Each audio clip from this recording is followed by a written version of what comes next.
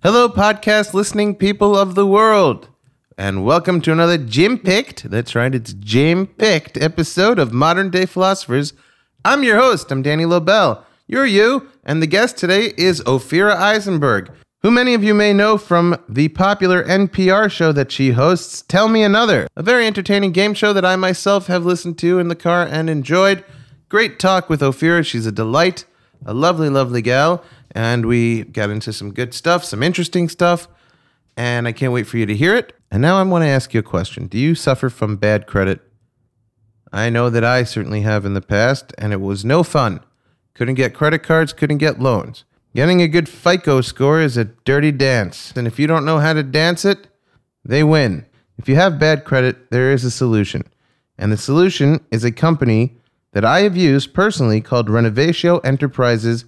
And they have a website, renovatioenterprises.com. And what they can offer you is no cost, no obligation analysis to determine exactly what's holding your scores down, which in plain English means they'll take a look for no money at your credit score, dig around, see what's going on, and then they'll say, look, these are the problems, and they'll let you know what they'll charge. Other than a $250 deposit, you don't have to pay for anything until the negative item gets removed from your credit score, which is awesome. It's not a very high point of entry for something that can really transform your life in such a positive way if and when it's successful. So, $250, that's a low risk. You give them $250 deposit and they will get to work. They promise to get you over a 700 credit score in as little as 30 days. And they can help you get qualified for a new credit card or an unsecured personal loan. Need I say more? RenovatioEnterprises.com again is the website. Their number is 888-443-2908. Can't recommend it enough. 888-443-2908. Get your credit fixed. Fix your life up. Buy a boat. Take the boat out. Start a fishing business. Get arrested. I don't know. Look, live life. And if you don't have credit, it's not as much fun. So call them up. 888-443-2908. We're also brought to you today by Stand Up Records, and here's a word from them. Warning. Last year, over 40,000 Americans died in car-related accidents. Not a pleasant thought, is it? In fact, as thoughts go, it's downright depressing. Well, that's where we can help cheer you up. We're StandUpRecords.com, and we offer the finest in CDs, DVDs, downloads, and merchandise from the best comedians on earth. Artists like Mark Maron, Maria Bamford, Eddie Pepitone, and Doug Stanhope. Available at fine record stores, Amazon.com, and the iTunes Music Store. That's StandUpRecords.com. Come on, listen to us while you're driving. Live dangerously. StandUpRecords.com. I love them. You love them. Everybody loves them. Great company, and my album's coming out on the label August 4th, available for pre-order on iTunes. Go to the website, standuprecords.com. They'll link you right to it, or go to moderndayphilosophers.net, and there'll be a link up there that you could click also to pre-order the album. It helps, the placement on the charts. If you pre-order it, it would be really helpful, and I know you're going to love it. Nicest Boy in Barcelona. I taped it in Barcelona. It's finally coming out. I'm so excited for you guys to hear it.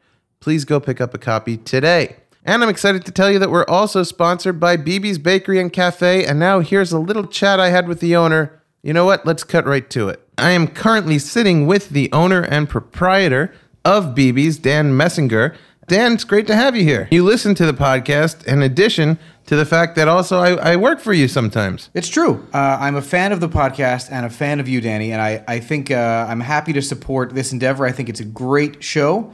And you had some great guests and really great discussion. And I'm a fan of yours as well, and I'm also a fan of all the products over at BB's. Let's talk to the listeners about some of the great things you can get if you go to BB's Cafe and where it is. It's Pico Boulevard. It's 8928 West Pico Boulevard. We're a little bit west of Robertson. For those of you who live in LA or those who are going to visit LA, we are a kosher bakery and also a cafe. We bake everything on site, from our bagels to our pita bread, special Israeli-style street food, burekas, sesame pita, Jerusalem bagels, all of it, again, baked fresh every day. We do sandwiches and salads and other things that are great for people who are trying to get some breakfast or lunch or dinner, or a lot of tourists come in to get food for their visit. Let's talk about some favorite dishes, some of my favorite things. First of all, I love the rugelach. People think of it as like a Jewish cookie. They're different styles. Our style is somewhat like a croissant. It's a puff pastry type dough, And ours are generally filled either with chocolate or cinnamon. And the problem with a lot of rugelach out there is that a lot of them are dry. And these are never dry and delicious. But the moistness, I think, is what sets them apart from all those knockoff rugelach out there. There are a lot of different types of rugelach dough. There's some that are cream cheese based. Ours is not. But we use a pretty generous amount of our chocolate filling. And I think that really helps hold the moisture. What are some of your favorite things on the menu? So I really like a sambusak, which is what we call our Middle Eastern calzone. So it's a dough pocket that we fill with cheese and sauce and vegetables, or some people put a hard-boiled egg in there as well. And that's a nice filling meal. One of the funny things about working there is watching people come in and mispronounce the foods. It is, you have to keep yourself entertained when you're working in service, and we're open from 7 to midnight most days, so it's like a 16-hour shift for me. My employees work less, but for me it's often a 16-hour shift, so you got to stay entertained. So the sambusak, which I mentioned earlier, a lot of people will call it sambuska, which sounds like, Russian. The sambuska. Maybe I'll give you sambuska. You'll be okay? So sambuska, sambuki. That was one of my favorites. Sambuki sounds like it's from The Lion King. Do you remember a woman who came in and wanted only one half of the black and white cookie? Yes. But she wasn't willing to go like, I want the white half. Like, she knew there was something wrong with saying, I'd like the black and white cookie, but could you just separate the black half? She knew that was inappropriate. Who orders a fraction of a cookie? But then she was upset that I wouldn't sell her half a cookie. I'm like, I can't sell you half a cookie. I'm like, I'll sell you the whole cookie and give you half. Yeah. She stormed out, as I recall. She bought nothing and she stormed out. That is correct. It's a $2 cookie, so maybe she was like, It's like going into a pizza shop. How much for just the crust? Let's give people a thing that they can do if they come into BB's, a special perk from listening to this show. Sure. So this is a special offer for Modern Day Philosopher listeners. Okay? If you come into the store and give the password, and the password is going to be connected to our show today, the password is Boober. Boober. So we're going to make you say Boober. Yeah. Publicly, aloud. You can't write it down on a slip of paper and pass it over. You have to actually say it.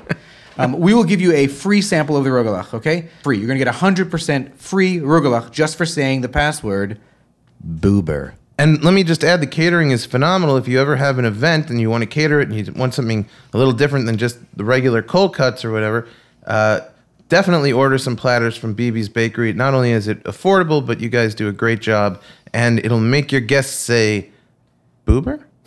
Maybe they'll say Boober. Maybe they'll say, we might just say, wow, this is phenomenal. Yeah, or they'll say Boober, and then you're going to say like, oh, thank you. I was hoping they'd say Boober. Honey, they said Boober. And then you got to give them a free rugelach.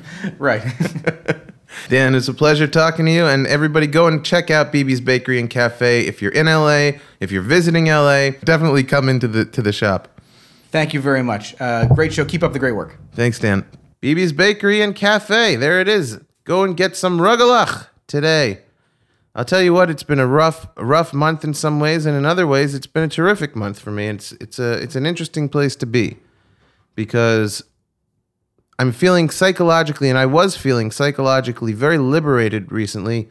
I found really good ways to handle my depression, and I was starting to gain momentum. And by the way, it hasn't stopped. I still have this momentum going, and I feel like I'm on the ball more than I have been or whatever in ages. And I'm very positive energy, thinking positively, and figuring out all the secrets of life in my head. And then I got hit with this horrible bombshell that my grandfather, who was in good health, reasonably good health, and with whom I've been very, very close for my entire life, tragically, sadly, I don't know what to call it, but he passed away. And it broke my heart. And when I talk about it, I get choked up. It's interesting because as somebody who's suffered from depression for a long time, it's so different than sadness. Depression is, I figured it out. Depression's a manipulation of the imagination. I figured out what goes on is your imagination can spiral, and it's a major muscle. It's the invisible muscle in your mind that if you don't control it, it controls you. And depression can make you feel really sad and hopeless and weak and defeated. And it's not real. It's your imagination. but it feels real. It's the same thing as when I used to go to the hospital a lot because I thought I was dying of various illnesses, and it was all psychosomatic. It felt 100% real. And depression makes you think you're sad. You're not actually sad. You just feel sad, and it's hard at that moment to tell the difference. But when you're actually sad, as I have been by the passing of my grandfather, and though I'm also sad, and I'm also trying to celebrate his life because he lived an incredible, wonderful life. He was a decorated war hero of World War II with a Purple Heart, and he never talked about it. He hated the fact that he had to be part of it, but when he was part of it, he defended our country. He killed Nazis, and he was a peaceful, quiet, loving, full of love, wonderful, wonderful artist who painted and sculpted and made my brothers and I wood carvings of different animals and made gorgeous oil paintings, even worked in his lifetime with the famous Norman Rockwell. And he was, you always hear that, you see these things on a gravestone and you go, it goes, beloved husband, dedicated father, loving grandfather. And you go, yeah, okay, I guess when somebody passes away, it does, all those things are, you just say those things, because what are you going to write? So dad, lousy grandfather, abusive husband. You never see that on a gravestone. So everybody just puts these things. But I really can say that my grandfather, maybe more so than anybody I've ever known, lived up to all those things. He was a wonderful, incredible, dedicated husband to my grandma for 75 years. They were together and married. And together and married, my grandma got dementia, and he was still sharp as a tack, and she would ask him the same thing 100 times, and he'd sit next to her and kindly and patiently re-answer her and take care of her lovingly for years like that, because he loved her so much that even when it could have been frustrating and heartbreaking and feel lonely for him in those scenarios, he was there for my grandma. Both my dad and his brother said they never have one bad memory of their dad. Never yelled at them. He was able to always provide discipline in a soft-spoken and loving, caring way.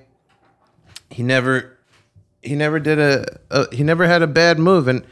And for me, when I was a little kid, he used to watch me because we all lived in the same building complex in Queens before we moved to Long Island.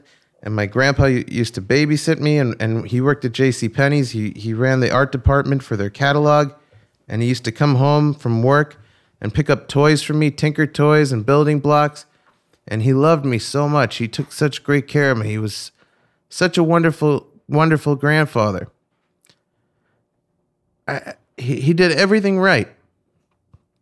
And for that, I got to celebrate him. He did it all right, and he did it all with a smile. Always with a smile, always full of love. And I got to tell him how much I love him. An hour before he passed away, we were FaceTiming together. And we told each other that we love each other. And it hurts that he's gone. It hurts. It hurts to lose somebody so significant in your life. But at the same time, I suppose that's part of life. You can't have everybody forever. And at some point,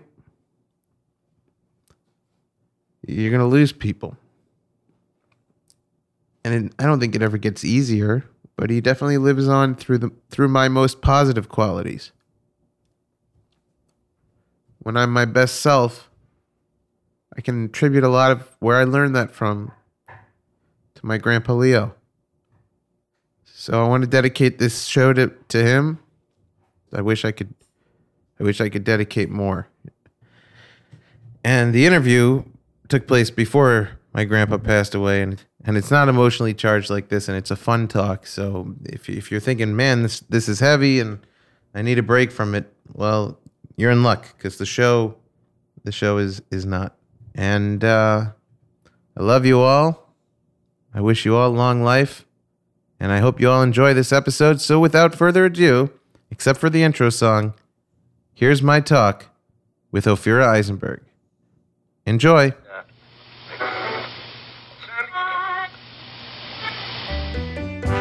Hello, and welcome to Modern Day Philosophers. Modern Day Philosophers. Having failed to pay attention in school, Danny Lobel, now older and wiser, will attempt to learn basic philosophy 101. Our young hero will be joined by today's top comedians, philosophers all their own. Ladies and gentlemen, here's Danny Lobel. Modern Day Philosophers. In the studio with Ophira Eisenberg. In the studio with Danny Lobel. We've met, haven't we? Yeah, I remember distinctly actually doing risk storytelling with you at, I believe, the venue that is now gone in Tribeca. Ah, that's right. That's what I'm calling it. The venue that is now gone in Tribeca. I remember that, yeah. And you told some version of the chicken story. That's right. Yeah. And then I wound up doing that story like again and again everywhere. Yeah, that became the story, right? Yeah. Yeah. So I do remember that. And I believe we met a time before that too. But you are someone who I always like feel like, there are names that circulate that you always hear. You hear them a little too often. You're like, why? No, but you just hear them. You're just like, oh, that's just somebody who's in the circuit with me, Right. Yes. And like then there's always people you're like, who? I don't know if I know who that is, or like everybody knows who they are. Right. In Toronto, I started comedy in Toronto, and that scene was small enough that when that second thing happened, like someone would be like, oh, and Jerry Stahl, who does comedy, and I'd be like, I've never heard of that name. And you know what that means? They don't do comedy. Oh, wow. They're lying. But in New York, it's impossible. It's amazing. Yeah. And it just gets bigger and bigger, I feel, because now there's just like so many names that I don't know who So they many are. names. Yeah.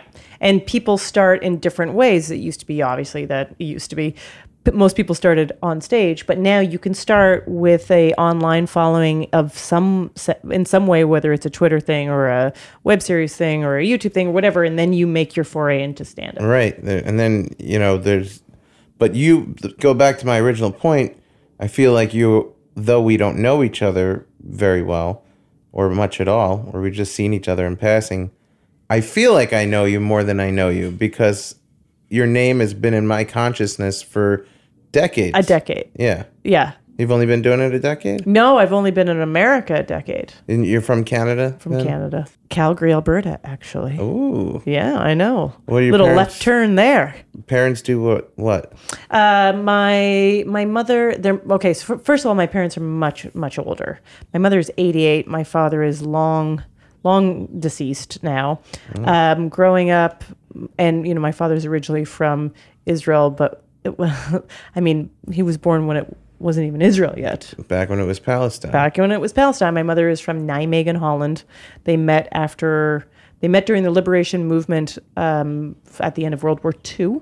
Was she a Holocaust survivor? Is she a Holocaust survivor? No, she was raised Catholic. Okay. Dutch Catholic. And a good way to make a Dutch Catholic girl convert to Judaism is not only give her a mate that she's interested in, but put her in school that is run by nuns. So she went to nuns are a big turnoff. I talk to a lot of people. Nobody ever comes in here and has great things to say about nuns. No, she told me that, for punishment there was sawdust on the floors, I guess, and for punishment you would have to roll down your socks. You were in a uniform of a skirt and high socks and shoes. You would roll down your socks and lift up your skirt and sit with as much bare leg as possible in the sawdust, which I guess also was gravelly or whatever. So it hurt. That was a punishment. Odd punishment. My mother's school was bombed, actually, by the Americans, which she is one to point out. Nijmegen is right near the German border, and they were bombing bridges and anything that was. Does she point it out with anger towards America? I think just because sometimes when in Canada and America you talk about bombing during World War II, nobody thinks about the Americans bombing or I guess, but they did. They were bombing, and it wasn't perfect. It wasn't precise. And so they happened to bomb all of Nijmegen, actually, to try to stop the Germans from completely the Germans had taken it over, but as far as like trying to stop more advancement. So they bombed her school, when she was in the 8th grade, and that was the one day she was not at school. So everyone else died? Everyone else died. And she will tell this story to you, which is obviously a very sad and a tragic story, and say that a couple days later, she rode her bike by the wreckage, and the nun she hated the most was hanging dead in a tree. Wow. And then she will laugh. Ha ha! That's an intense story. She'll be like, you see? Dead in a tree, the one I hated the most. Dead in a tree. Yeah, so she, my parents immigrated to Canada.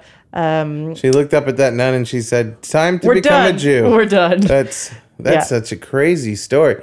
Did you use this at all as a bargaining chip to get out of school? Yeah, no, I'm not. Now that I'm thinking of it, it would have been smart. But that's why she, it was hard to complain with parents who had been through these kinds of things. And your dad, what had he been through? So he was a soldier, obviously during World War II, fighting for the British, and then they got married. They lived in Haifa. Lived in Sfat and Haifa, where he ran an import-export business of some sort. Mm-hmm. And then they decided to leave. My mother was sick of wars, because there's still a lot of wars going on. Yeah. And so in the early 50s, they got on a boat and came to Canada, where my father started teaching bar mitzvah classes and Hebrew to the Jews there, which was a small population, and then moved to Calgary, Alberta, Canada, which at the time was a brand new city, and that brand new city wanted to have a Hebrew school. So he helped build and became the principal of one of the major Hebrew school there. Was it a pretty religious upbringing then? He was a religious upbringing, but they definitely religious upbringing. But the way it sounds to me is that it was, in a sense, it was the same as everybody else. They were working class, so they were still working. And father, there was a bakery business, but they were religious, and it just sounded to me like he wasn't going to yeshiva or whatever, but they were all the same amount of religious, and it was very religious. Okay. I assume we'd consider it Orthodox. Yeah. Yeah. But he didn't hadn't pay us. Not okay. Yeah. So he didn't raise you guys religious in any way. Well, my older two I'm the youngest of 6. My older 2 brothers were raised in Israel, but not raised very religious. They moved to Canada at a young age. And they ended up in Hebrew school, but there was gaps along the way where they were in school in Holland for a little while, and then they went to school in the Hebrew school, and as well as my sisters and my brother. But my father retired the year I was born. Mm-hmm. Actually, he just changed careers. The year I was born, the Board of Education decided to have this mandate where they wanted to make sure all the teachers had proper accreditation. Yeah. And my father had never obviously gone to school to be a teacher. And he was insulted by this act and decided to retire. When he got there, it was a brand new city. Yeah. They didn't care about accreditation. No, they didn't. No, they didn't. And so then he ran grocery stores. So I went to public school, and I grew up working in a grocery store. How was it being the youngest of 6? Was there anything about that would... Yeah, I mean, to this day, I think what I've done with my life, just in terms of being a stand-up and always like having to tell my story on a microphone, is much of a reflective topic amongst my older brothers and sisters who did not take such a path. Mm-hmm. And they wonder why that is. But I was Is it not a very close relationship between the siblings now? There's so much space in between us, so I am close with the ones that are closest to me in age, mm-hmm. And we all live in different places. So, I don't call my older brothers. They also had kids basically before I was born. Wow. Yeah, so it's You came along late in the story. I did come along very late in the story. Right, that's the thing. They already had like complete, total lives. Yeah. And then I showed up, so... And you're like, hey, where's everybody going? Yeah, exactly. What is it? What's your name? What happened to you? They're like, we're done. We've gone through this. Yeah. Yeah, it's sort of funny. Like, I did go to Disneyland as a kid, but trust me, there was a lot of the stuff that my parents were like, we're not doing it again. Like, we're old and tired, and we're not doing it again. Yeah. You want to do something? You get a job, make some money, and go do it. Was it rough for you? I mean, I didn't think it was rough. because I didn't know Just any better. sort of now looking back, do you feel bad? Do you wish that your parents would have been more attentive to you, that you would have been earlier born in the lineup? Yeah, I mean, what if? Would have that made any? I don't live in that world. Oh no? I don't live in the what if world. That actually drives my husband crazy. He's a big what if muser, and I just always go, what's the point of that? What does he do? He works in television production. He produces promos. Currently working for BET. Oh, cool. All right. We call it their diversity hire. Yeah. Yeah, because he's like a white Jewish guy, but he loves it. He is much more of a comedy historian and consumer than I am. Mm-hmm. He is someone that listened to that's also, I gotta say, it's a bit of a guy thing. Like, listen to all the records growing up. Him and his friends would talk about the records. How's that a guy thing? Girls don't listen to records? Girls don't listen to my 11 to 14-year-old girlfriends did not listen to George Carlton or Richard Pryor albums and talk about it. That is not, no one was doing that. I don't even remember it being a possibility. You listened to it if you were lucky, like me, because your older siblings listened to it. Right. And it was on in the living room on the record player or Sure. whatever. Yeah. So you would hear your brothers listening to George Carlin and that. National Lampoon is the one I really remember. The National Lampoon records, which is such a weird thing. And there was Bill Cosby records for sure. Are you a Bill Cosby fan? I mean, it's hard. Not of the rape, of the comedy. I was when I was a kid. I still think he was a great comedian. One of the best shows I've ever seen live. I got to say, I saw him live too, and it was one of the best shows I ever saw. Yeah. And he did this encore thing that was such a simple little piece about making stuffing for a Thanksgiving turkey. Yeah. That was Were you at Lincoln Center when you saw Yeah. him? I was at that show. so good. Yeah. So good. We both saw the same show. See, we have been around each other for years. Yeah. I'm telling you, you're in my sphere. You're in. Yeah, but you moved out to LA. Yeah. Did you notice? don't think I noticed. You did? I noticed. So that took you out of my sphere. You're a Okay. little further out. Yeah, I don't even know who lives where. It doesn't matter. But, yeah, it doesn't matter. I met someone who works in New York on Sesame Street who lives in Phoenix. The world doesn't. It's all different now. It's a different world. You don't have to live where you work. Were your ambitions to be a comedian as a kid when you'd hear these records? No, I mean, joking around at the dinner table and on these, I mean, obviously we would have these huge parties and occasions because there was so many people. And we'd all get together a couple times a month or whatever for birthdays or Passover, what have you. And it was just constantly joking around the table. Right. And, it was very rewarding telling the jokes and having your family laugh at you. No, I wouldn't say we're not cold people, but we are judgmental. Like, I always felt very judged by your family, by my family. And I remember specifically being, I don't know, grade 2 or something like that, and having this, I had a piece of paper that someone had been Xeroxing and passing around, and it was all the different takes on, oh God, it's like all the religions' take on shit happens. Mm-hmm. It was like, the Buddhists say, like, let shit happen, or whatever it is. It was just all the different religions. And I was reading it out loud to them at the dinner table, and everyone was cracking up. And it was my first taste of acceptance by my family. And it happened to be through comedy. Yeah. So that made a large impression on me, but it didn't occur to me like pursuing it. Who are my role models?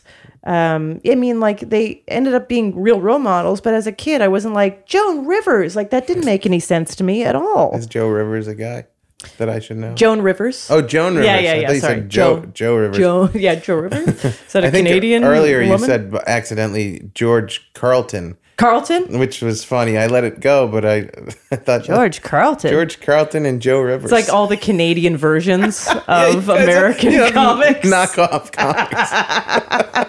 Knockoff comics. Oh my God, knockoff comics would be hilarious. Bobby Dangerfield's pretty good. Performing at the Improv. What? Come on down to the Comedy Stork. This is weird. The Comedy Stork. Well, I guess the simple analysis would be that your parents were old. You were already like vying for their attention. Yes. And so you went into an attention-based career. Yeah, and there's all this. I mean, there's so much written on the birth order, right? And who you become and whatever based on your birth order. And there's a huge, whether you believe it or not, there's a huge amount of people in artistic careers and comedy specifically who are the youngest. Mm-hmm. It is that like never being heard, never having the space to be heard. How do you find the space to be heard? I'm an oldest, and I have the same feelings. Right, of not being heard and feeling like they went and listened to the youngest. I wonder if it's like a split. I wonder if there aren't that many middle children in comedy. I never thought about it, but I'd love to see the data on that. Yeah, let's get some data. I'm sure that we could do a Twitter poll. I don't think I've Those ever are seen accurate. the data on anything in my life. Get Nate Silver on it. Oh, man. So when did you start doing comedy? I went to college. I took a cultural anthropology degree with a minor in theater. Mm-hmm. And then, I didn't know what was going to go on with that. I guess I was going to do graduate work. It was very unclear. Even I was unclear. I actually took the theater so late in my degree because I think I had this mind's eye that I wanted to do something performative, but I didn't have the confidence. I didn't have the guts. It was actually even, I guess that typical sort of immigrant family thing. It was really sort of, I guess there was a lot of influence in my family, like do something valuable with your life that can pay for your life because we're not going to pay for your life. Yeah. Kind of thing. And like, my father would have never dealt with anyone with an artistic pursuit. But he ended up with some kids with artistic pursuits because my brother is like makes jewelry. He's a goldsmith. So anyways, I took a year off, went to Vancouver, to smoke pot. Is that what people do in Vancouver? Yeah, that's what you do. I've never been to Canada. It's a beautiful place waiting for you. I've been to, I don't know if you count this, I've been to Montreal, but people say that's Quebec. That's not even Canada. You haven't experienced it's Canada. It. Yeah? That's the only place I've been. Montreal is fantastic. That is where I went to college. Okay. McGill. So you go to Vancouver to smoke pot. I go to Vancouver to hang out and smoke pot. I ended up volunteering at the comedy festival there for something to do, and met some like this ragtag motley crew of aspiring stand-ups.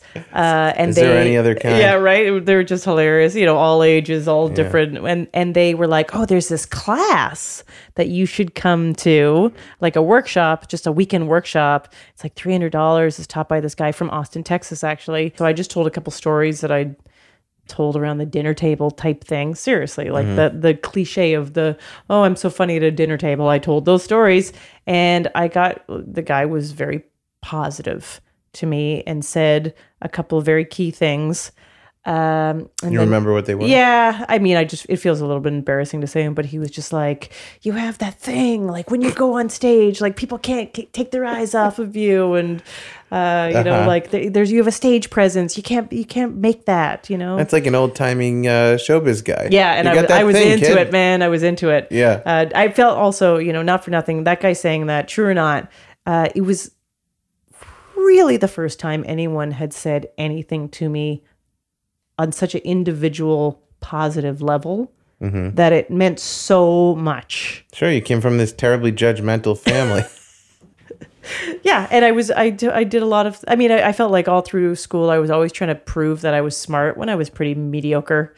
I took ballet for years. I was not great at it. Like I really did a lot of stuff that I wasn't so good at. And then I did stand up. Another thing that took me so long to even bother to be like listenable at. But he invited me to do the graduation show the next evening. And I was like, I have a shift at Kinko's. Like I can't even make it. And then I called in sick for my shift at Kinko's. And then you showed up the next day and Kinko's had been bombed. And the worst person there was hanging dead in a tree. The meanest photocopier. I did the show and it was, who knows what it was, right? But for me, it was the most unbelievable experience. And it felt like... You were hooked. I was like the drug and jumping off a cliff and skydiving and... everything and fulfilling a dream and everything at the same time, and I was hooked. And that was how many years ago? It's close to 20. Okay.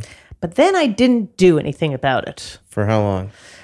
Like a solid year of definitely just saying that I was going to do something about it and hanging out at the club off and on. But they had a very clear system where you would call in on this day to do amateur night on this day. And I would always somehow screw it up and call the wrong day. Smoking too much pot. You know, it was beyond that. It was such self-sabotage in a funny little way. Like, where do you think that came from? yeah, fear, just utter fear of failure. Just fear that I would be like, if I pursued it, that would mean, you know, agreeing to do this thing and talk about the ultimate place to be judged. Mm-hmm. You're on stage and your job is to make people laugh who don't give a shit about you. Yeah. Right? Okay. So I was just and then making money and then deciding that's something to do and taking it seriously. I was very concerned about the whole thing. But I finally tried a bunch of times and I did really like it. And soon after that, I just decided that I was moving. I mean, I had a breakup. There's all this other just dumb life stuff happening. Mm-hmm. And I decided I wanted to move to Toronto, you know. And give it a real shot. And then, so I moved to Toronto and I gave it a real shot. And then ultimately moved to New York. And then I moved to New York. Yeah, I was in Toronto for about 5 years. And I was working, surprisingly. I mean, it surprises me looking back at it. Yeah. Anyways, I was working, did some television, you know, was making some real progress there. And Toronto's a funny place. I really liked living there. I really loved the people that I hung out with there, but it did not feel like the place for me. Mm-hmm. And also there's a weird relationship Toronto has with New York because they always reference themselves to New York. They're like, I'm Canada's New York, blah, blah, blah. But they talk about New York in this way that is so jealous or like, well, this might be Toronto, but the real game's in New York. Mm-hmm. It's just a weird relationship. And I just was like, I just want to go to that real place. I want to go to that place we just are always talking about. So take the note, Toronto. Start talking about yourself with higher self-esteem. I know, it's true. Then people will stay. Although, you know, in hindsight, I always wanted to live in New York. I had a little thing in my romanticized it as well. I wish I would have moved to LA just because I think it would have been a nicer standard of living. Yeah. I moved here and I'm in no rush to go back. Yeah. Yep. Most New York comics who move out here are like, yeah, I miss people. They but miss it's people? fine. I see plenty of people here. Well, everyone's moved out. Yeah. You have your whole community. I feel like when you're in New York, almost like you're in a prison cell, but you don't know it. And then when you get here... was that Foucault that talked about New York? I mean, specifically as a prison cell? I'm not really? even, I know we're talking about philosophers, but I'm pretty sure Foucault actually compares, and if anyone listening wants to fact check the shit out of me, I welcome you, but compares living to New York like a prison in a weird way that you talk about getting out all the time, and when you get out, you freak out and you want to go back in. That's what I was going to say. Yes. That is, and then there's even, I think it's not Prisoner's Dilemma. Stockholm but anyways. Syndrome or something. Stockholm Syndrome, yes. Because when you first get out here, you're like, I got to get back to New York. And then you're like, oh, wait a minute, I could run around the fields. You know? Fine. Yeah. But it takes a while to make that adjustment where you're like, oh, this is okay. I can live. I can live like this. This is great. I can have a couch. You know, whatever. I can have a couch. I have a backyard. Yeah. I can let my dog run in a little backyard. It's a much better quality of life, in my opinion. Yeah. New York has got that electricity. It's fun. Yeah. I actually, the second I got off the plane here, I was like, I felt like a wild animal. Mm-hmm. And I'm like, I'm sure all the LA people just look at New Yorkers who are coming off planes all the time. They're like, there's another one, just like a weird rabid dog who's arrived wearing way too much black. So you've been in New York ever since then, huh? I've been in New York ever since. Yeah, and then, you know, I met a guy and we got married and then we had a kid. So now, and 5 years ago, I was doing stand-up and The Moth, which is storytelling, and I wrote a book, a memoir, and right at that time I got this job at NPR. and that's based out of New York. So for the last 5 years, I've been very tied to New York. Okay. What's the book, the memoir? The memoir is called Screw Everyone, Sleeping My Way to Monogamy. So it's, as you can tell, it's about agriculture. No, it's pretty clear what that's about. So yeah, it's a memoir, comedic memoir of like all the different relationships I've had of different lengths and seriousness. And, Were there many? As it turns out, I think there was a good amount because I didn't care about settling down particularly, and I just really liked guys and I liked dating, and I thought it was fun. And I had some relationships that, especially when I moved to New York, there was a lot more casual stuff that was going on just because that was what was going on. But I was a serial dater. I always was sort of dating someone. People are like, what's your number? And I never really counted it. I can't even remember some of them. I mean, that's the way it works. If you do it right. Yeah. You don't have to write down every name, weird serial killer. What are you doing? But I think my number or whatever. So maybe it's like 50, 60, something like that. And in terms of the data that is out there, either people laugh at that because they are in the hundreds or they are like, well, because they've been with under 10. There is really, but there's nothing in between. This little middle zone where I'm like, oh, I think it was like 50, 60. That's like a weird exception. Most people are like, no, under 10 or like over 100. You're like somebody who drinks a lot but isn't an alcoholic? You know what? That's what I like to say. That's what I like to say in the middle of the fight. Do you fight a lot? We fight more now that we have a child. It really brings out the best in you. Is it just because you're sleep deprived, or is it? It's a whole combination thing. I definitely think it's sleep deprived. There's a whole thing about like hormones, but it's a major life change. But I just think it's the pressure cooker aspect of it, especially because we did it a little bit older, so we were pretty kind of set in what we're doing, and then all of a sudden, there's no way to avoid the truth, which is your entire life is going to be uprooted. So you have, and it will be forever. The idea that you're going back to what it was is gone. That is gone. That is like a hilarious little myth that when nothing's ever going to be back normal. So you have to build going forward. And it's a tough job. And you put two people in that and it's high, and you're in a high stakes situation too, right? Because you're dealing with a thing that you have to keep alive, a human. Totally 100% dependent on you. And it's I think the pressure and that you have to all of a sudden do teamwork in a way that you've never done before and build this thing from scratch that you've never even, you kind of figured you were just done with that. It's daunting.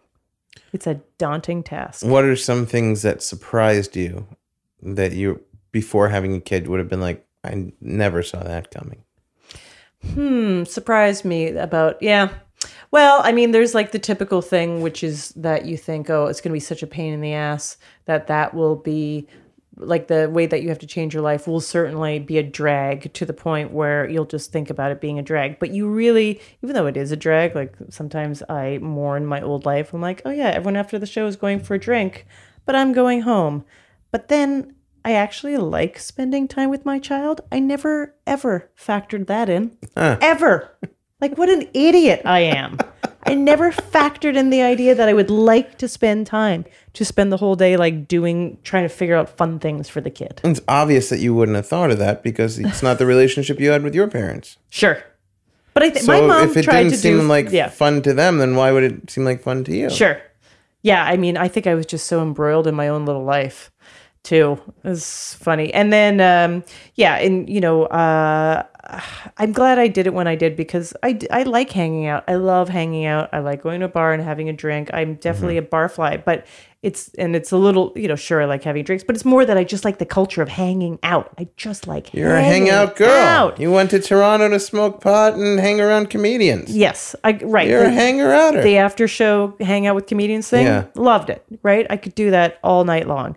But then I got to a point where it was just like, this gets a little tired. Like, it's great in your 20s, it's fine in your 30s, but then it was just like people's lives were changing.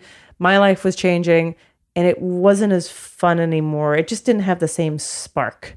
So sometimes I do try to, when I mourn my old life sometimes and go, oh, I can't hang out. I also go, yeah, but you did that. You did that like great. You're an Olympic athlete at that. Doing that. You're allowed to have a change. Yeah. You're allowed to have a change, you know? So, yeah. So I didn't expect that I'd actually want to be with the kid. Why did you decide? Was the kid a planned kid? Not really, no. I mean, I was adamantly saying for most of my life that I definitely was not going to have children. I was definitely not into it. And then I got, the short, long story is then I turned 40. I actually got diagnosed with an early stage breast cancer. Thank God it was early stage, but of course there's no such thing as a lucky cancer. Sure. Had to go through surgery and radiation, and I completely fell apart. I mean, I've never... At 40? Yeah, I've never been so... I mean, that was just such terror and torture and everything in between. I did not respond to it by like having this survivor, we're all going to get through this. I was so angry, so angry and upset. Angry at the situation, angry at God, what? Yeah, I mean, God. Pfft, the situation. Okay, not a believer, I take it then. Well, I mean, I think this is something my mother said my entire life, and I have to agree with her on. She would say, let's say there was something on television where they were showing a whole bunch of people praying for an illness to be cured or for a tragedy to get better or some sort of thing. She would go, yeah, that's going to do you a lot of good. Keep praying. Someone else is going to actually have to work on it. No, this is also the woman who saw the nun in the tree. That probably shook her up a little bit.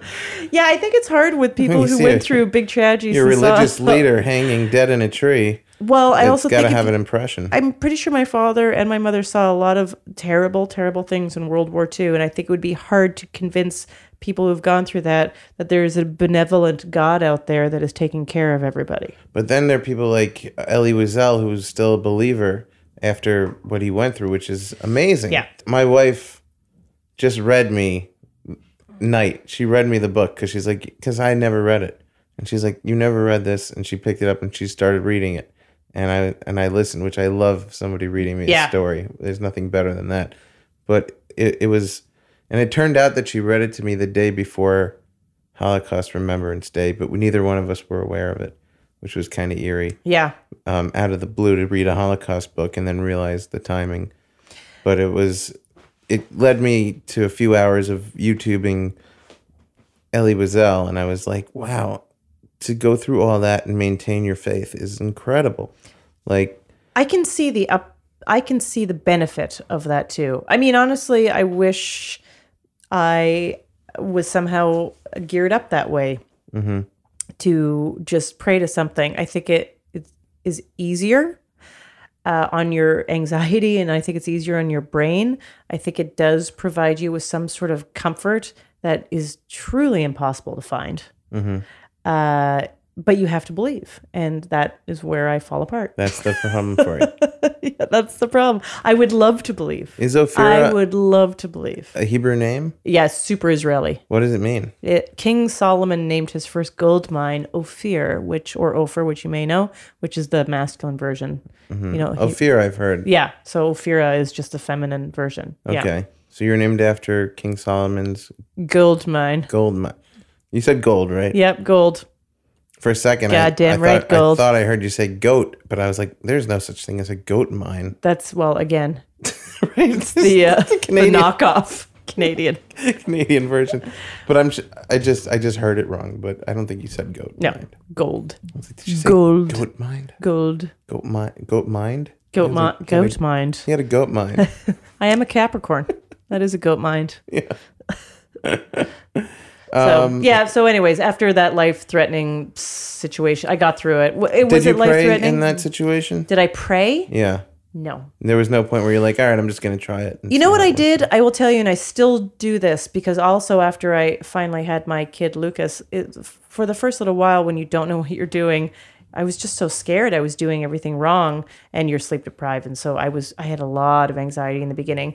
And so I do this thing, which is my only trick is, and I usually do it before I go to bed, which is when I'm starting to freak out. That's when my, just lying still, no other sensory things, and I just start freaking out, is that I start picturing in my brain what everything would look like if it worked out like to the most amazing possibility that I can imagine. So I just start going through every scenario in my life that I'm having anxiety and having it all work out. Wow, that's pretty good. That's what I do. What's that called? Isn't that visualizing or something? Yeah, I guess so. Yeah, it's some version of that. Yeah. Yeah, so I'll just go one by one all through stuff. Like, even just stupid stuff. I'll just be like, and then I open that drawer and that watch I lost is there. Like, I'll just go through everything that sits in my brain and causes me anxiety and worry and distress. When I lose things, I often dream I find them. And then I wake up and I'm like, damn it, I never found it.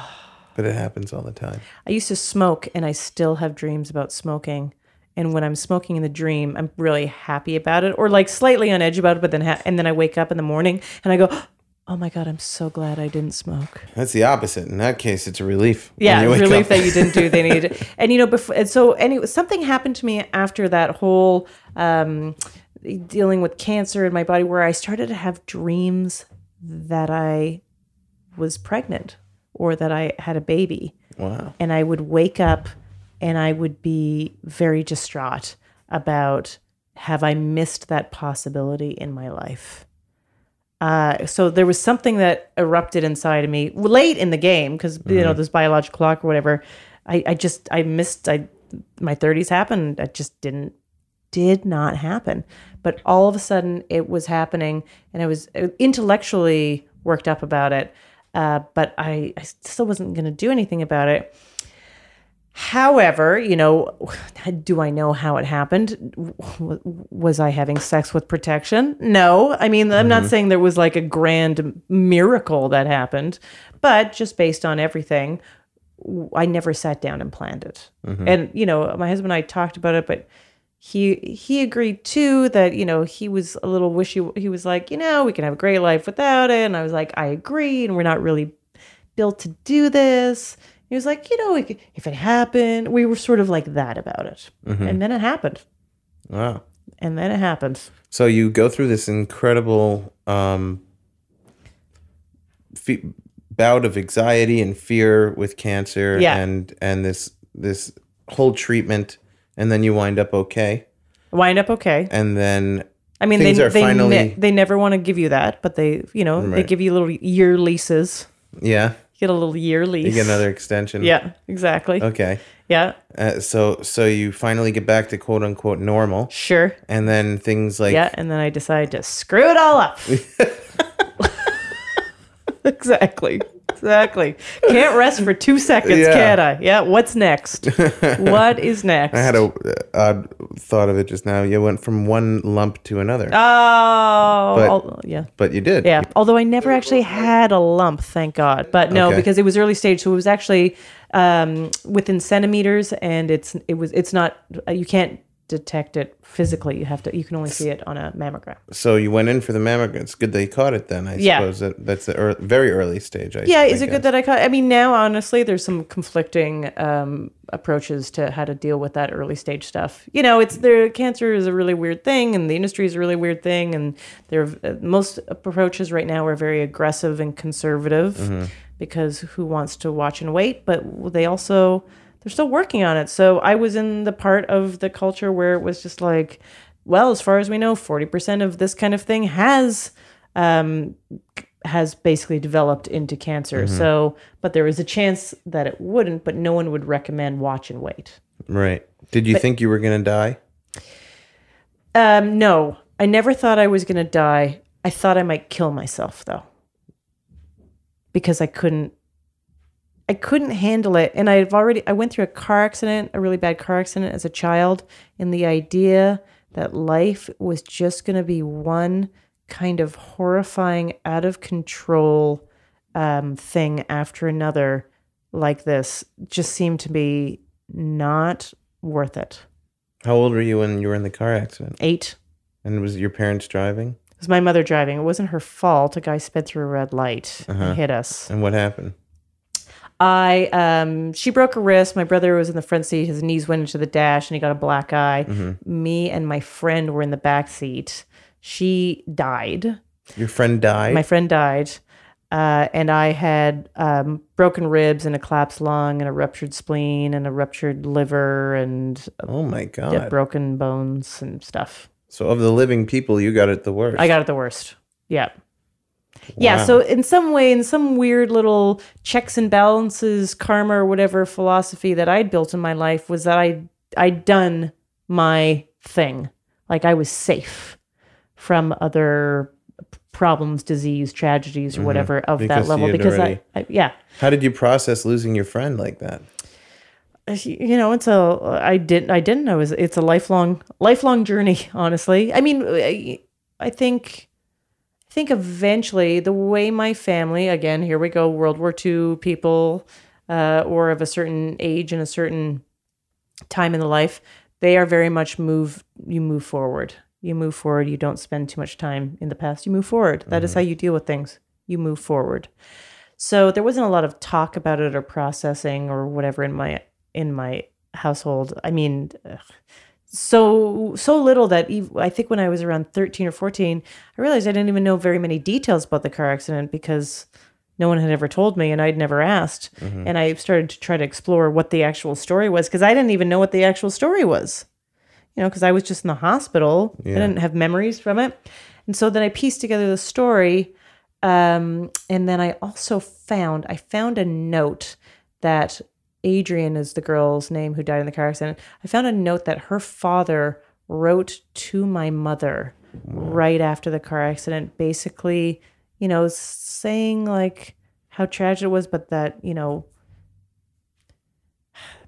him and I well, anyways, in my memory it was about that she should not feel like she had anything to do with, you know, like she shouldn't bear any of the. It's a nice gift that he gave her to do Yeah. that. Yeah. Well, you were going to say he and I, but I was going to ask you about. Are you in touch with her parents still? So her mother passed away many years ago now. The father, I've told the story. Part of the healing thing and processing what happened in the car accident is that I told the story very early on as part of a Moth show. I developed a piece and then I told the story. They asked me to perform it for their podcast and radio show, and I agreed to it. It was actually something surprisingly hard to do in hindsight, but I did it, and it actually was good. In a sense that I felt like in some way I had taken control of the story, right? That's the standard thing of like art therapy or whatever, It's if like you were to break cathartic it down. to- Cathartic. Yeah. And then when they put it on the radio show, we recorded a little intro. We talked about that letter. And, you know, as a podcast goes, people listen to it. And they listen to it all over the place. So it kind of went around Calgary. Moth is quite popular, and I guess Adrian's father listened to the podcast, and he wrote me an email. Wow. And I didn't open that email for like 2 weeks. I was so scared of it. I just let it sit in my inbox. I just didn't want to deal with it because I was like, what if I offended him? You know, how do I have any right? Running over how to you tell told the story in your head. Yeah. Do I have any right to this? Did I say anything weird? You know, and then I was like, and then I would kind of get on my high horse and be like, I have every right to my story. You know, So what did he say? it was totally lovely. It was just that how great it was to just hear that I was doing well and how long ago that was. And he said, he was like, he just said, I never blamed your mother, you know, for what happened. You know, he just wanted to clarify that. I think, you know, that's what I remember in my brain from reading that letter. But he clarified that, and it was just like, you know, these things happen, and, you know, some sort of life goes on, and, you know, here's what's happening. She has 2 brothers. Here's what's happening with this brother. Here's what's happening with this brother. We live here, you know, just sort of a bit of a roundup. That's a huge traumatic thing. You could have, when I said, why'd you want to be a comedian? You could have started with that. Right. I love that I came in here for a nice lighthearted talk and here's where we are. Yeah. But anyways. Yeah. When this happened, where were you guys going or coming from that day? We were coming from the Jewish Community Center, from swimming at the Jewish Community Center, and we were dropping her off at home. So it was a carpool situation, in other words. Yeah. Yeah. Right. I mean, no one, my mother and I don't have the kind of relationship. This is not true. I say my mother and I don't have the kind of relationship where I could ever ask her, how did you feel about this happening to you? Because I could. She's not blocked off to anything. I think I've never wanted to. It's intimidating. Yeah. Yeah. I mean, I don't think she wants to relive any of this stuff in her own brain. Oh my God, it must have been horrible for her. It must have been so horrible for her. I don't even know, and so, and that brings me to this thing where I just keep going this in my head. And, I told that story, and one of the great offshoots other than that response was a lot of people hearing it. And, a lot of people have gone through all kinds of horribly tragic stuff that they've had to live through, and they hear your story, and even if it's not exactly the same, it touches something in them or reminds them of something, and ultimately we're all surviving, and they write you a note and let you know and tell their story. So I read dozens upon dozens of other people's super tragic stories, and I just keep thinking, how do we do this? How do we all agree to just do this every single day? It is amazing. Because it's ridiculous what we're all putting up with. And that's when you decided maybe I'll kill myself. Right? I don't want to put up with this every day again. So you're telling me more bad shit's on the horizon? Like high potential? Does having a kid give you a new vigor for life? New vigor for life. I mean, yeah, there is some, there is definitely, I have thought many times, I'm like, time to start stretching or whatever, because I don't want to be like all, I'm older. I want to be like limber for this kid in the future. But there is definitely a thing. I mean, part of me feels guilty. I'm like, what world have I brought this poor child into, especially in our current, global warming and political climate. Many different climates colliding that are all pretty negative. I'd say it's the same world it always was. Yeah. I think people are very bent out of shape, but I've always seen it as equally good and grim. Yeah. Yeah. I mean, my mother didn't want to have kids, and she didn't know at the time when she had her first two sons that she was going to be in a place of peace. Now she's just like, oh, we're living in the best times of all times. There's no bombs falling on us, right? Basically. Yeah. But I do have that same like cliche thing where I'm like, I want to make sure this kid has the best life, and it's like a whole bunch of it's on me. So, I'm going to do it. Like, I'm going to make sure he's got a great life. I'm going to make sure he always feels taken care of. I'm going to make sure that, everything that could influence his happiness that I can provide, I'm going to provide. Your kid comes from a long chain of people that reluctantly had kids. It's exactly that kid. I gotta say, and I don't know anything about having a child, but he is a giggly kid, and I mean he's also opinionated, and he's like now a little toddler and throws tantrum stuff. But he's a giggly kid, and you just feel so lucky. You have this little being that wakes up and just looks at you and starts laughing. You're just like, that's the greatest thing. He doesn't know what it's like to have shit happen. It's awesome.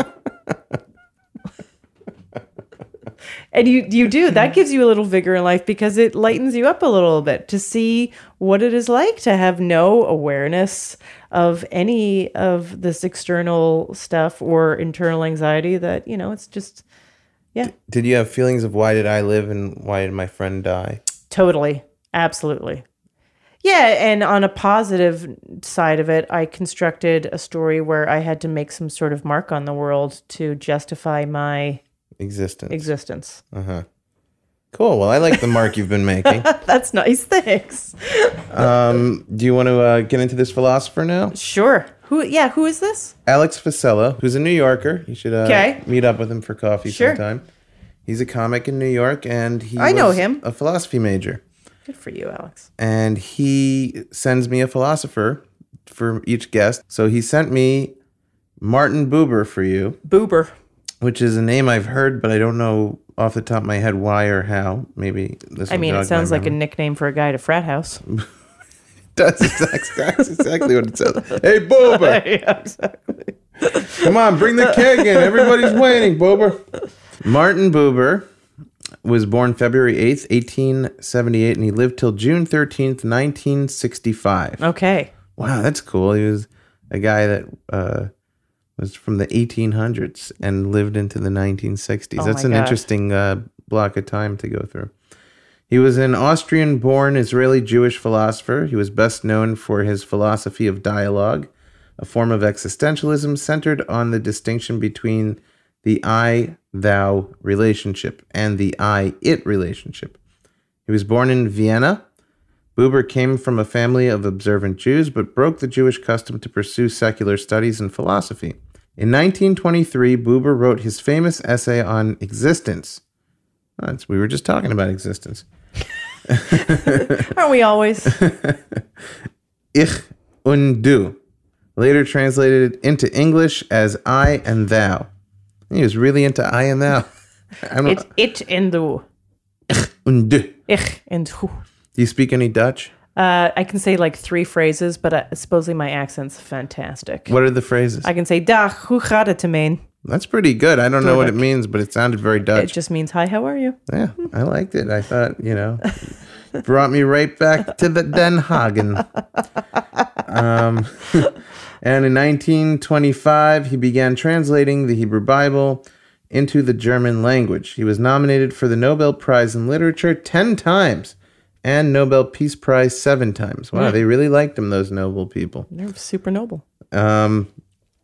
Martin, the Hebrew name Mordechai Buber, was born in Vienna to an Orthodox family. This just, I guess, expounds on what I just read. Because his parents divorced when he was 3 years old, he was educated and raised by his grandfather in Lvov, where he learned Talmud, literature, and Hasidism, whose rabbis and leaders became exposed to his grandfather. Solomon Buber was a renowned scholar of Midrash and rabbinic literature. All right, so it just goes on like that. All right.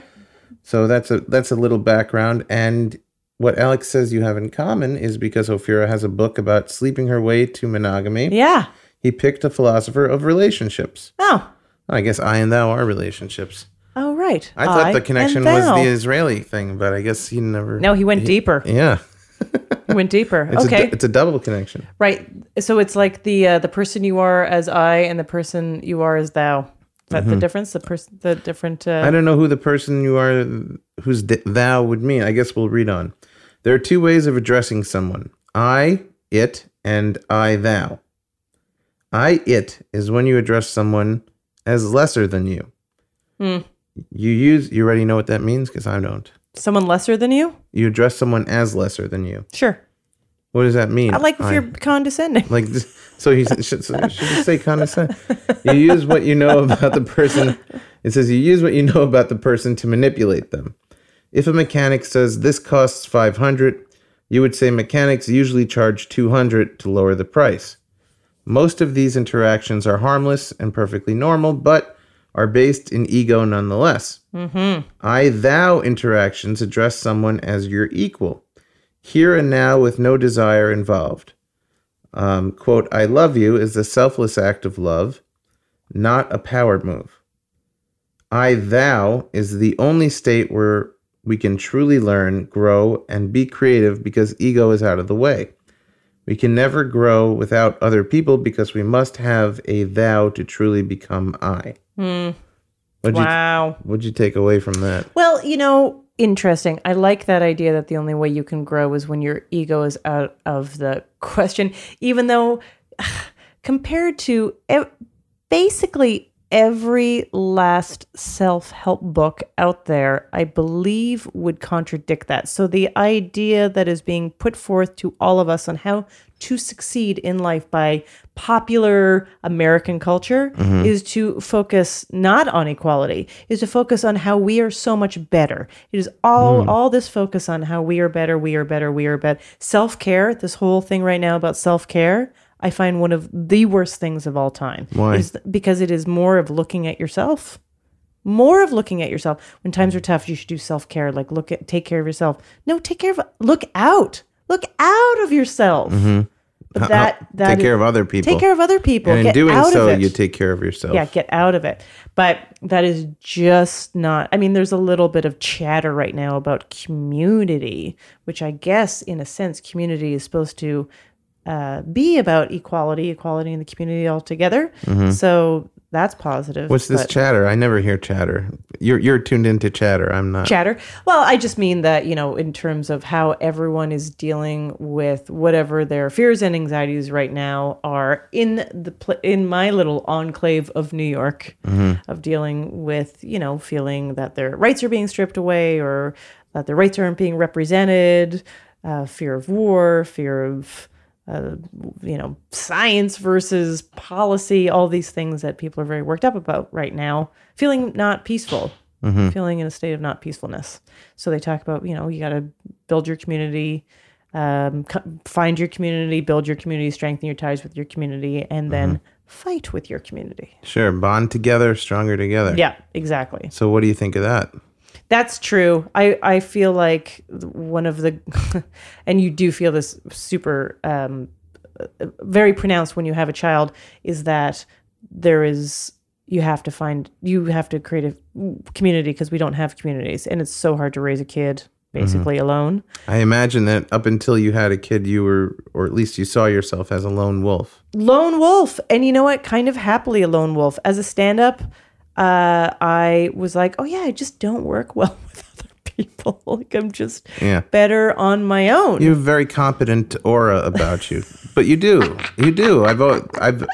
That's something when I try to pull back in my head who you were, that came to mind. Oh, she's very competent. She's very, and even if you're falling apart inside, that's not what you're projecting. Sure. I got it all together. Yeah. I imagine we're all falling apart inside on some level, but yeah, sure. But some of us can't even hide it on the outside. It's true. But you're very good at thank you, hiding. You project this confidence, which is like, you seem like you don't need anybody, you know? Goddamn smoke and mirrors. Right. Even though, I think I define myself through other people always. I fight that. Go into that. What is that? Defining yourself through other people. So I used to define myself, like I didn't really have part of the reason why I liked having so many relationships is because I didn't know who I was or what I liked at all. I didn't really understand it or wasn't clear about it. And so I would learn about myself by dating people. I would see myself reflected by how I perceived they saw me. You're like that character that Julia Roberts once portrayed in a movie. I don't remember what the movie was. Runaway Bride. Wow. Did you ever see that movie? No. Because I always that movie, I always thought it was an odd movie, but I guess it's true. She dated all these different people, and whatever they did, she did. Yeah. Because she didn't know who she was. Didn't know who I was. And then there's a dramatic scene at the end of the movie, and this is all coming back to me now. That she didn't, she's like, I don't even know what kind of eggs I like. Poached. I don't remember. That's the clear answer to any egg question. Maybe it was. I don't remember. But so that was you. And also, I only liked people who liked me.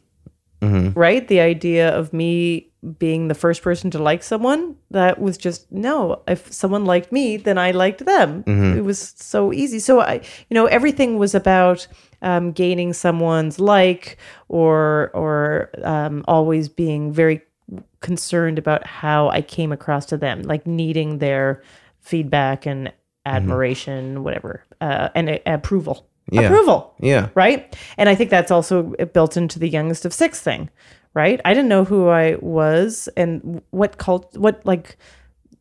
music did I listen to? I listened to what my older brothers listened to. Mm-hmm.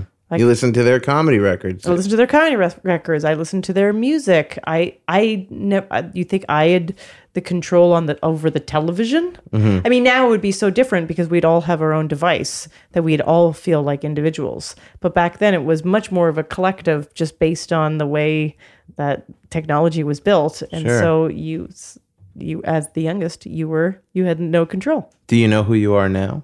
Well, I feel like actually the creative process, but because I do autobiographical comedy and writing, it's constant reflection on who you are. And so I've learned who I am and explored who I am. Despite yourself. Despite myself. Damn it, by thinking about it and like going out and like having to go, well, what is my opinion on that? Like, so, and comedy is all about, perspective, strong point of view. And when you don't know what your point of view is, I mean, and I felt like I spent 10 years on stage experimenting with point of views. It's a scary place to be. I remember being there at one point with regards to religion in my 20s, and I grew up in an Orthodox family, and I realized, wait a minute, I never decided to be Orthodox. Who am I? What did I decide? And then ultimately I left it for a long time, and through an odd thing of circumstances wound up coming back to some degree. But it's it's an interesting struggle to find yourself at a certain point, because you're like, oh, wait a minute, who am I? What are my opinions? What do I think? And if it seems like it's all been handed over to you, that's a scary thing to be like, wait a minute, I never got to be a... And when did this start? Right, and when was I supposed to know it? Like, I also thought we were just talking about, joking about me hiding, but I feel like I also hid it because I felt like I came to it so late. Like I came to it so late, and even having any idea who I was as an individual, and not just sort of glomming on to whatever the people who liked me were into. Truly better late than never, because I think a lot of people go through their whole life, and at a certain point, it must hit them at a certain point. Now I've gone too much the other way, though. I got to come back. Now I'm like, no, I hate that. No, that's stupid. Everything mainstream is dumb. But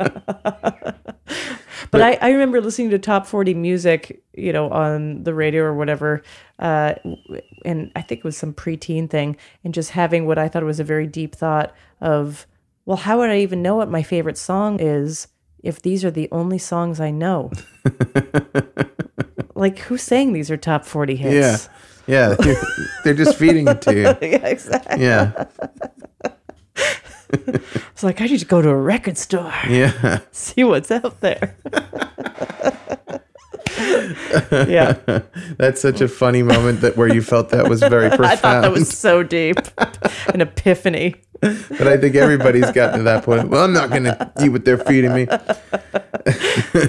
But I do think a lot of people get to a point where they never really explored who they are. They just are a victim of... They're just a victim of circumstance. They're a victim of circumstance. And they're a victim of their upbringing, or a product of their upbringing. Right. And I guess it varies on what degree are they comfortable with that. Well, they wind up going through the motions of life almost, get a degree, get married, have kids, and they're too busy just doing the things they have to do to actually have the time to get introspective and look at who they are. And I imagine it must hit them at some point when the kids move out. They're like, oh boy. Sure. Right. I'm not sure I ever got to know who I am. And I went through this whole thing. And those kids now were raised by people who didn't know who they were. Yeah, I often think too, for my son to talk about like this whole new vigor of life, I feel like I was just like, oh God, I still have like profound loneliness things that I really should work on. Or sometimes I question myself, is it better to treat your fellow person with like just always generosity, and not be worried about what you get back, because it's better than being guarded and paranoid that you're not going to get something back, that it will not be equal, because I feel like that's the world I live in too, is just sort of like, but if I'm treating you with equality, there's no way that you are going to agree to the same thing. So then I'm going to be losing all the time. Yeah. And I always think I'm going to figure this stuff out because I want to be able to tell him how to do it. I think you're never losing if you're doing that. The other person's losing because they're emotionally underdeveloped. You're like running next to somebody who can't run. And you're like, why can't they keep up? Right. But you're not losing because they can't keep up with you. You're still getting healthy in the process. Okay, so I always ask the guest to read a paragraph. Would you do us the honors here? I would love to. There are 3 principles in man's being, and by that I mean every person's being: thought, speech, and action. The origin of conflict between me and my fellow men is that I don't say what I mean and I don't do what I say. A person cannot approach the divine by reaching beyond the human. To become human is what this individual person has been created for.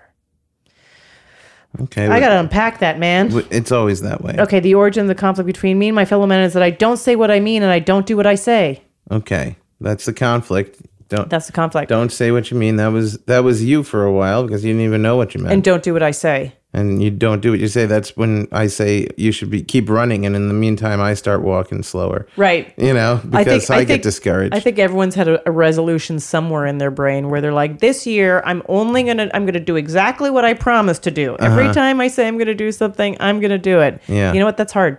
It is. Basically, if you just stop saying you're gonna do things. But I feel like at least you should say it, because if you're not saying it anymore, that ambitious part of you is dying. And then at least if you're saying I'm going to do 10 things and you only do one of them, you're still doing one of them. Sure. You know? Right. That's the old lie in the gutter but stare at the stars. I never heard that. I'm trying to think who said that. That is Oscar Wilde, maybe, I think. Okay. Yeah. I thought it was a Canadian street saying.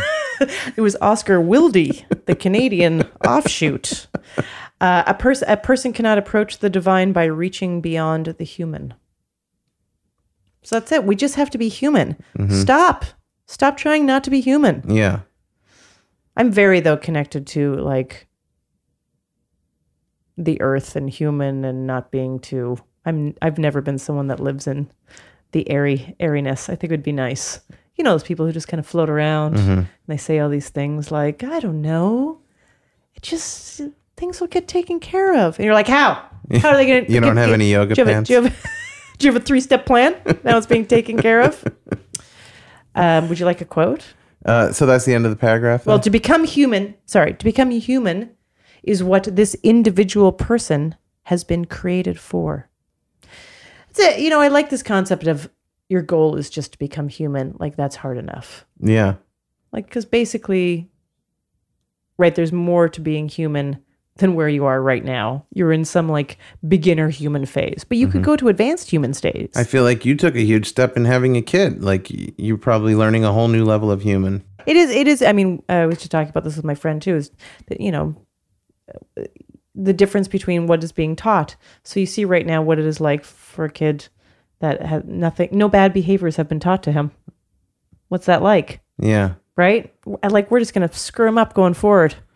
Just try to do the best you can, right? It's going to be fine. I think you'll do a good job. Jesus. But it's interesting because it's challenging your whole life. It shook up your relationship. You're gonna have to learn how to love in a deeper way or something. Yeah, you know? all of a sudden I'm thinking about like a 5-year plan. Okay.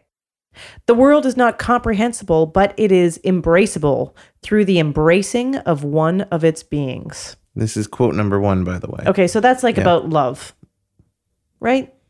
That's about, I'm just taking it on a very literal level. It seems like it. You embrace a person, you embrace the world. You embrace the world, and you embrace, right, the world of humanity. Mm-hmm. I kind of like that one. Yeah. I mean, it's a little too long for a t-shirt. But I could, or a tattoo. Yeah. Right? A little long for a tattoo. Yeah, a little. That's like 2 forearms. But I like that. Embraceable. That's not a word I use very often. Embrace. I don't use embrace, I think, hardly at all. But it's a good word. Yeah, it's nice. What do you like about it? I think, well, hug is just so, basic. There's something about embrace that feels like... warmer, yeah. That's what I was going to say. There's something about it a little there's like a protective blanket. A protective blanket. Yeah, like a golden lasso. Little Wonder Woman. Uh-huh. Greatness by nature includes power, but not a will to power. Well, yeah. Yeah, I guess you got to have power. You have to be powerful to be great. But you don't have your Really? intention shouldn't be. I would think so, because if somebody's great and they're not powerful, how are they great? A great song is powerful in some way. I feel like there's a lot of great people right now that don't have any power. I don't know if it means literal power, like Okay. you have to be like running the country or something. I think you could have power over your own life. You could have influence. You can have Okay. you can have power over your listeners in your Yes, show. sure. You know, you do the show on NPR. I was driving along and listening to it, and it was making me laugh and smile. That's and nice. And so you have that power. You have the power to change the mood of a driver in a car. But will to power. No. So the will to power, it's saying don't have. Yes. So that would 'Cause that's- probably be the people who run stuff have the will to power, I would think, because they're like, their intention is to get power. Right. But if you obtain power through pure great- intention. No, that's the only way it should happen. Yeah. It's basically power should be organic. Yeah. All the people with just a will to power are not great. One who truly meets the world goes out also to God. Wow. Now we'd throw God into this whole thing at the end. What do you think he means by that? One who truly meets the world goes out also to God. So I guess, this is my stupid interpretation. That if you fulfill basically I'm sure these quotes work together, right? They're part of the same thought. They're all the same guy. Right. So his entire philosophy thesis. So basically, one who truly meets the world. So I think that's part of like one who truly reaches their potential at being, this human who truly tries to become human, if making that like a very high honor to finally realize the potential of your true humanity. That is the closest to Divinity and God. Yeah. Yeah. Well, that's good. And sort of that God lives in a human realm, right? Mm-hmm. That it's not just like another whole world of, angels and spirits and whatever. That God is actually potentially the potential of humanity. Right. I'll get behind that. Okay. Cool. So what I do you like that. What do you think of Boober in general? I think Boober is going to graduate with a lot of. He's going to leave that Phi Sigma Kappa. He's gonna leave school, He's going to leave school. and then he's gonna come back the next day, and it'll be bombed, and everyone will be dead in a tree. Closer to God. A dead nun in a tree while tragic is a very funny image in my head. I'm sure not when your mom saw it, but Well, she does just laugh. a She dead does nun laugh. in a tree because it's like hanging there like an ornament. Yep. I imagine her just not looking dead or anything, just being. I don't a know nun. why- I just imagine a nun in a tree. I do Dangling. too, and I've always made it quite comical and animated in my own brain, and not there's like no blood or hurt or whatever. Right, It's just yeah. a tree with a nun hanging in it. Right. For some reason, she's all in nun garb. In her and nun garb. She's almost waving. Yeah, right. She's got a smile on her face. Wow, what a crazy, crazy life your mom has had, and going through that, and then your friend dying in the car, and that's pretty traumatic. It's a long, short life Yeah, so far. and you too. I mean, it seems like an interesting journey. You come from older parents, and now you are an older I parent. know. I'm repeating a mistake. Yeah. Was it a mistake? It seems like it wasn't. No. I mean, you seem happy about it. Yeah, I'm total. I know. I made that choice, and I stand behind it.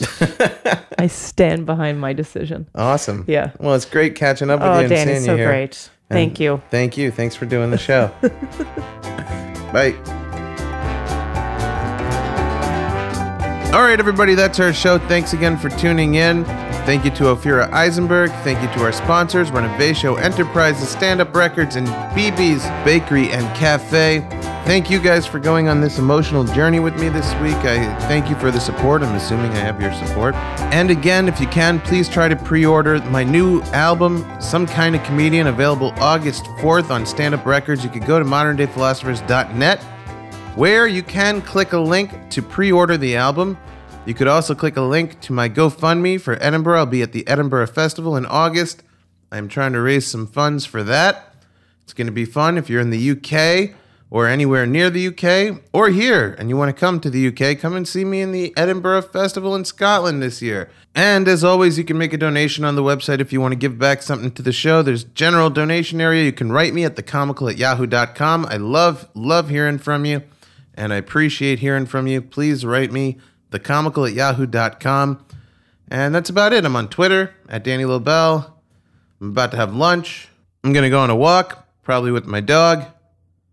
And then at night, I plan to go to sleep. That's about it for me. Thanks for tuning in. See you next time with another exciting and jam-packed episode of Modern Day Philosophers. Goodbye, everybody. So long. Take care of yourselves. Be kind to each other. Bye-bye.